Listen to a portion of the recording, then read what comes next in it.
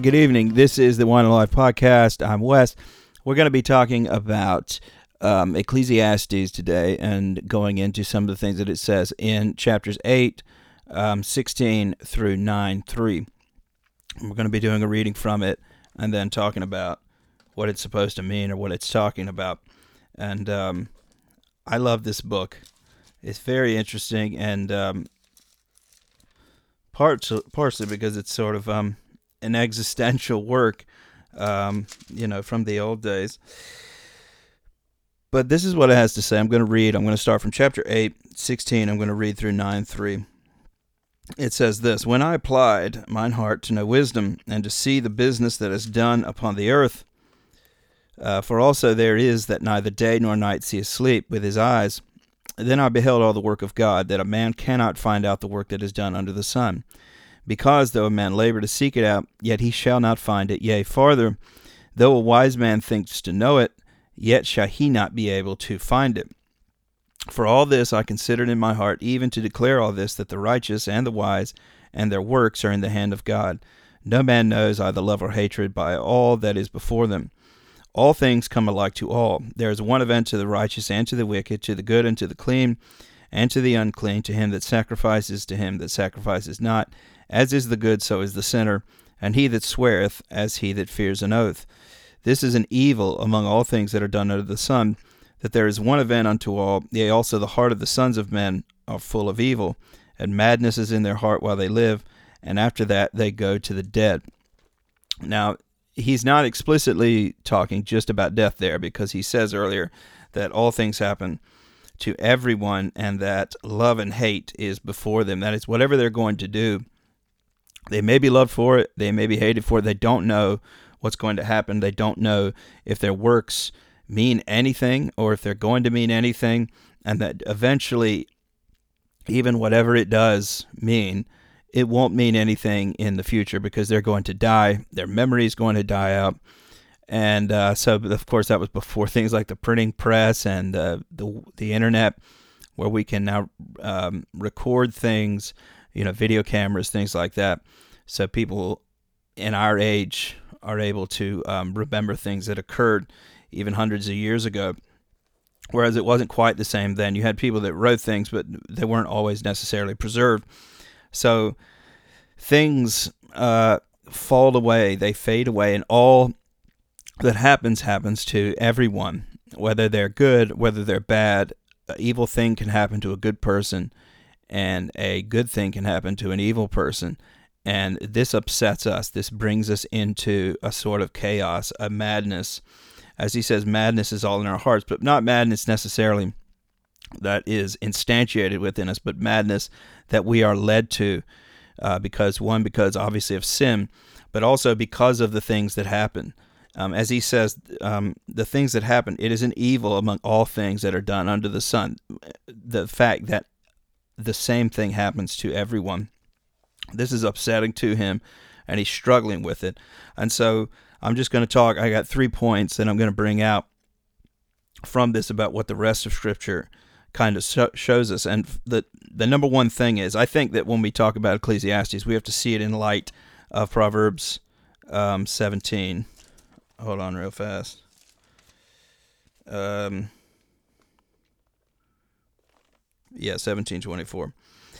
Wisdom is before him that has understanding, but the eyes of a fool are in the ends of the earth. So the idea that the earth itself, looking for answers from earth, from worldly things, from the flesh, is the act of a fool, whereas looking for answers within God, that is wisdom. It's before him. The eyes of a fool are on the ends of the earth. So the things that are done under the sun can't necessarily find us any solutions to the problems we have. And so when we look to solutions that are happening because of issues that are happening today, we're talking about things like economic issues. Can the free market solve all of the problems we have? Can socialism solve them? Can anarcho-syndicalism solve them? And all these sorts of things that people are bringing forth. The fact is that none of these things are going to completely solve all of these issues. They're just not.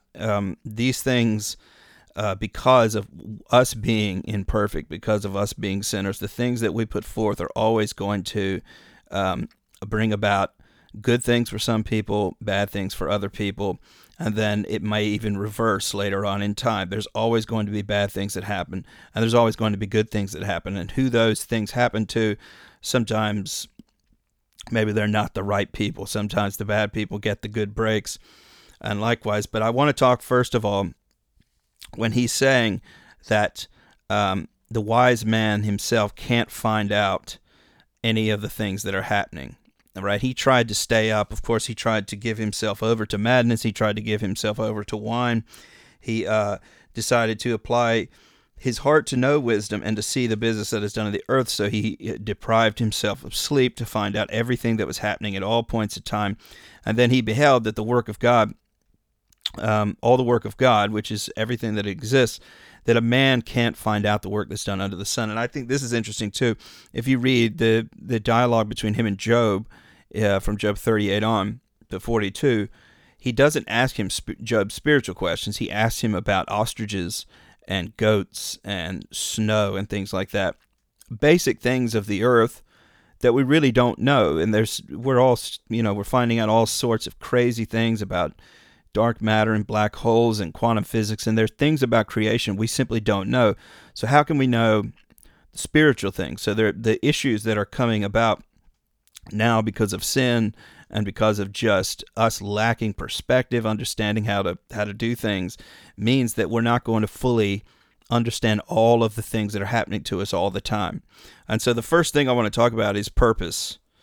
If purpose can't be found under the sun, because whatever's on earth is ultimately temporary, whether you're talking about systems, even people, whether you're talking about the ideas of material determinism, things, those materials fall away. Nations fall away even. So you can't find your purpose in that. And I'm going to read from Paul giving a sermon on Mars Hill in Acts 17. I think this speaks to the idea of ingressive theology, specifically in that we are made to move into God. But this is what he says in Acts 17:24. God that made the world and all things therein, seeing that he is Lord of heaven and earth, dwells not in temples made with hands, neither is worship with men's hands, as though he needed anything, seeing he gives to all life and breath and all things, and has made of one blood all nations of men for to dwell on the face of the earth, and has determined the times before appointed and the bounds of their habitation, that they should seek the Lord, if haply they might feel after him and find him, though he be not far from every one of us. For in him we live and move and have our being, as certain also of your own poets have said, for we are also his offspring. For as much then as we are the offspring of God, we ought not to think that the Godhead is like unto gold or silver, stone, graven by art and man's device, and the times of this ignorance God winked at, but now God commands all men everywhere to repent, because he has appointed a day in which he will judge the world in righteousness by that man whom he has ordained, whereof he has given assurance unto all men, in that he has raised him from the dead. That is, the gospel there is connected to creation. So we find our purpose in our salvation, and we find our salvation in our Creator. And so when we look at purpose, purpose is found in a person, and that person is Jesus Christ. The reason why purpose is found in that is because he is our maker. Ephesians 3:9 tells us that God the Father, through him made all things. John 1:1-4 says, in the beginning was the Word, and the Word was with God, and the Word was God, and that anything that was made by him. And so everything that was made, and I think this is important when we read Colossians, everything that was made not just by him, but also for him. So our purpose is found in who this person is, which is Jesus Christ. I'm going to read Colossians 1:15-19. Who is the image of the invisible God, the firstborn of every creature? For by him were all things created, that are in heaven and that are in earth, visible and invisible, whether they be thrones or dominions or principalities or powers. All things were created by him and for him. And he is before all things, and by him all things consist. And he is the head of the body, the church, who is the beginning, the firstborn from the dead, that in all things might have the preeminence. For it pleased the Father that in him should all fullness dwell. So the fullness of deity dwells within this person. And I think that makes sense, that we find meaning in people. We don't find it in systems. We don't find it in social orders. We don't find it in economic systems or politics. We will always find our purpose in people. And the person who made us, and we consider within the Trinity 3 persons, we find our meaning there. So our purpose is found in a person, and that person is Jesus Christ. So 1, our purpose needs to be a person. But 2, where then do we find this person? Well, in Colossians 3 as well, Paul says this is where we're supposed to set our mind, right? So people who set themselves, like we read from Proverbs 17:24, people who set themselves on the things of the ends of the earth try and find their meaning in the things that are under the sun. This is what Paul has to say here. If ye then be risen with Christ, seek those things which are above, where Christ sits on the right hand of God. Set your affection on things above, not on things on the earth, for ye are dead, and your life is hid with Christ in God. So we're meant to be in God. I've gone over that with the Ingressive Theology videos about the reason why he made us. He made us from himself so that we could come back to him. As Paul just said, he made us to seek out God and to find him, and even though he be not very far from us. And so we're supposed to be in him. And where is he? He is in heaven. He has ascended to the right hand of God, and he sent our Holy Spirit so that we can be in communion and union with him. And so we are supposed to set our mind and everything that we're about, our purposes, on heavenly things, not on things of the earth. And that allows us to rise above these particular issues that are happening at the moment, that we don't have to engage in those things, and certainly not place judgment on people who are engaged in those things, because perhaps they don't know Christ, or perhaps they're still stuck on things of the flesh, which holds them back. This is what Paul has to say to the Romans, people who are struggling with things of the world. And I think it would be more of a struggle in Rome than in other places, because Rome was the center of the world at that time. And we kind of feel that way in America. We're like the center of consumerism and extreme forms of capitalism, and then this fight between ideologies and things like that are happening in our world, and we see extreme forms of corruption. So this is what he says to the Romans in Romans 5:5-8. For they that are after the flesh do mind the things of the flesh, but they that are after the Spirit, the things of the Spirit. For to be carnally minded is death, but to be spiritually minded is life and peace. Because the carnal mind is enmity against God, for it is not subject to the law of God, neither indeed can it be. So then they that are in the flesh cannot please God. So people who are involved in things of the earth are involved in aspects of death, because those things will fade away. And we don't like to hear that a lot, because the things that we count as important are things that are essentially temporary, even very large things like businesses, ideas like capitalism, ideas like democracy or a republic or the nation we come from. We find our identity in these things, and we find our work in what we do. Our purpose is found in these things, but they are going to fade away. They're all going to be gone. There's going to be a time when all of that ends. Could be sooner, could be later, but it's all going to end. So our purpose is found in Christ, and Christ is found in heaven. So that's the second point. The first one being purpose. The second one being, where do we find that purpose? It's in heavenly things. It's not in the things of this earth. That does not mean that we don't deal with the things on this earth. So we're talking about the third point, which is why. Why do we need to focus on these things? Because it says we're trying to please God. Well, why do we have to please God? Well, in Isaiah 43:7, it says, because the reason we were made was to glorify God. That's the whole reason why we exist in the first place, why there even is a sun and an earth that is under it, is for the glory of God. And so everything we're supposed to do is supposed to reflect that. Paul says this in 1 Corinthians 10:31, that everything that we do, eat or drink, is supposed to be for the glory of God. And I'm going to go to 1 Peter 4:11 real fast and discuss why that's important. Because things were made, essentially, for God. It says this, 4:11, I missed it. It says this, if any man speak, let him speak as the oracles of God. If any man minister, let him do it as of the ability which God gives, that God in all things may be glorified through Jesus Christ, to whom be praise and dominion forever and ever. Amen. So everything that we're supposed to do, everything is supposed to be for the glory of God. That is why we need to focus on the things in heaven. That does not mean, again, that we neglect the things on earth. I'm going to go to Philippians 2 real fast about having the mind of Christ and what Christ did. 2, it says, if there be therefore any consolation in Christ, if any comfort of love, if any fellowship of the Spirit, if any vows and mercies. I think this speaks directly to Solomon's issues that he's going through, struggling under the sun, that there is essentially no comfort because everything is bad, everything always turns out the same, and everything is the same. He says, fulfill ye my joy, that ye be like-minded, having the same love, being of one accord, of one mind. Let nothing be done through strife or vainglory, but in lowliness of mind. Let each esteem other better than themselves. Look not every man on his own things, but every man also on the things of others.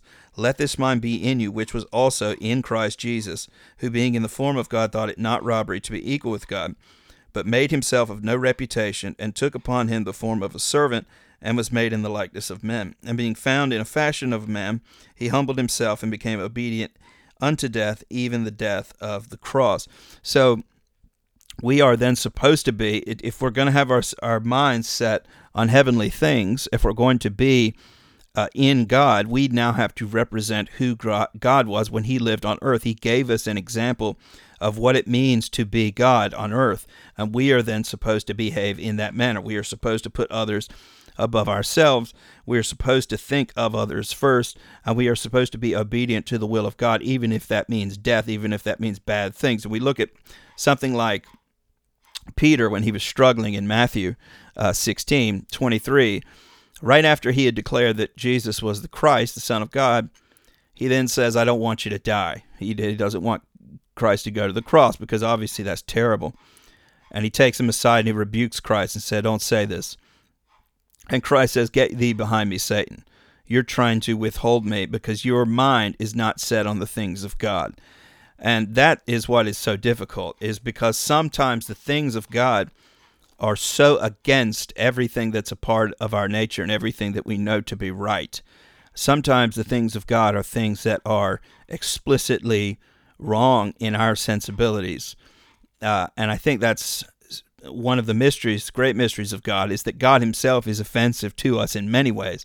The idea that he rules over us, the idea that he allows us to die or suffer and things like that, that there's an offensive notion to that there's a God looking over everything, and yet all of these horrible, terrible things happen.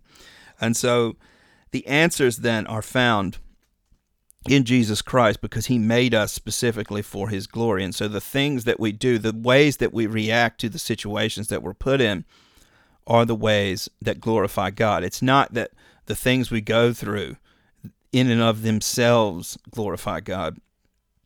Right? Somebody doing something bad to us doesn't necessarily glorify God.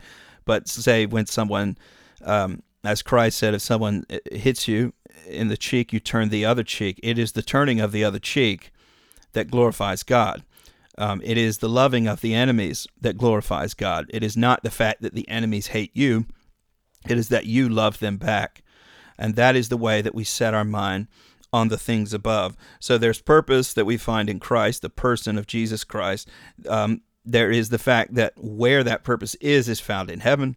And then there's the why, because God made us. And I think that I'm going to go to Romans 11.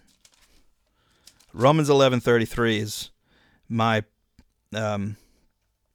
personally my favorite verse, but I'm not going to read that one about the mystery of God, but I'm going to read from Romans 11:36. It says, for of him and through him and to him are all things, to whom be glory forever. So everything that is of him, and everything that we have is through him and is to him as well. We are supposed to be moving into Jesus Christ, because that is why he made us. And I'm going to read the last one here. But to us, I'm reading from 1 Corinthians 8:6. But to us there is but one God the Father, of whom are all things. So everything comes from the Father, and we in him, and one Lord Jesus Christ, by whom are all things, and we by him. So everything is from the Father, and everything is by or through the Son. And so there's a connection that we have to God, in that we were made by him. We are supposed to be moving towards him. He made us to seek him out, and that our purpose, even though from the perspective of there not being a God, the perspective of things happening on earth is terrible, we find our purpose in Christ, and where Christ is now is in heaven. And we do that because he made us for these specific purposes. So how do you react to things that are evil? How do you live in a life in a world that is evil? Depends on where you want to set your mind on. And for the Christian, it must be set on Christ, on things above. So that's all I had to do from Ecclesiastes. If you liked the bit, then hit the subscribe button, or if you want to support it on Anchor, or if you want to support it on YouTube, there will be support links in the description below. Thank you very much. I'll talk to you next time.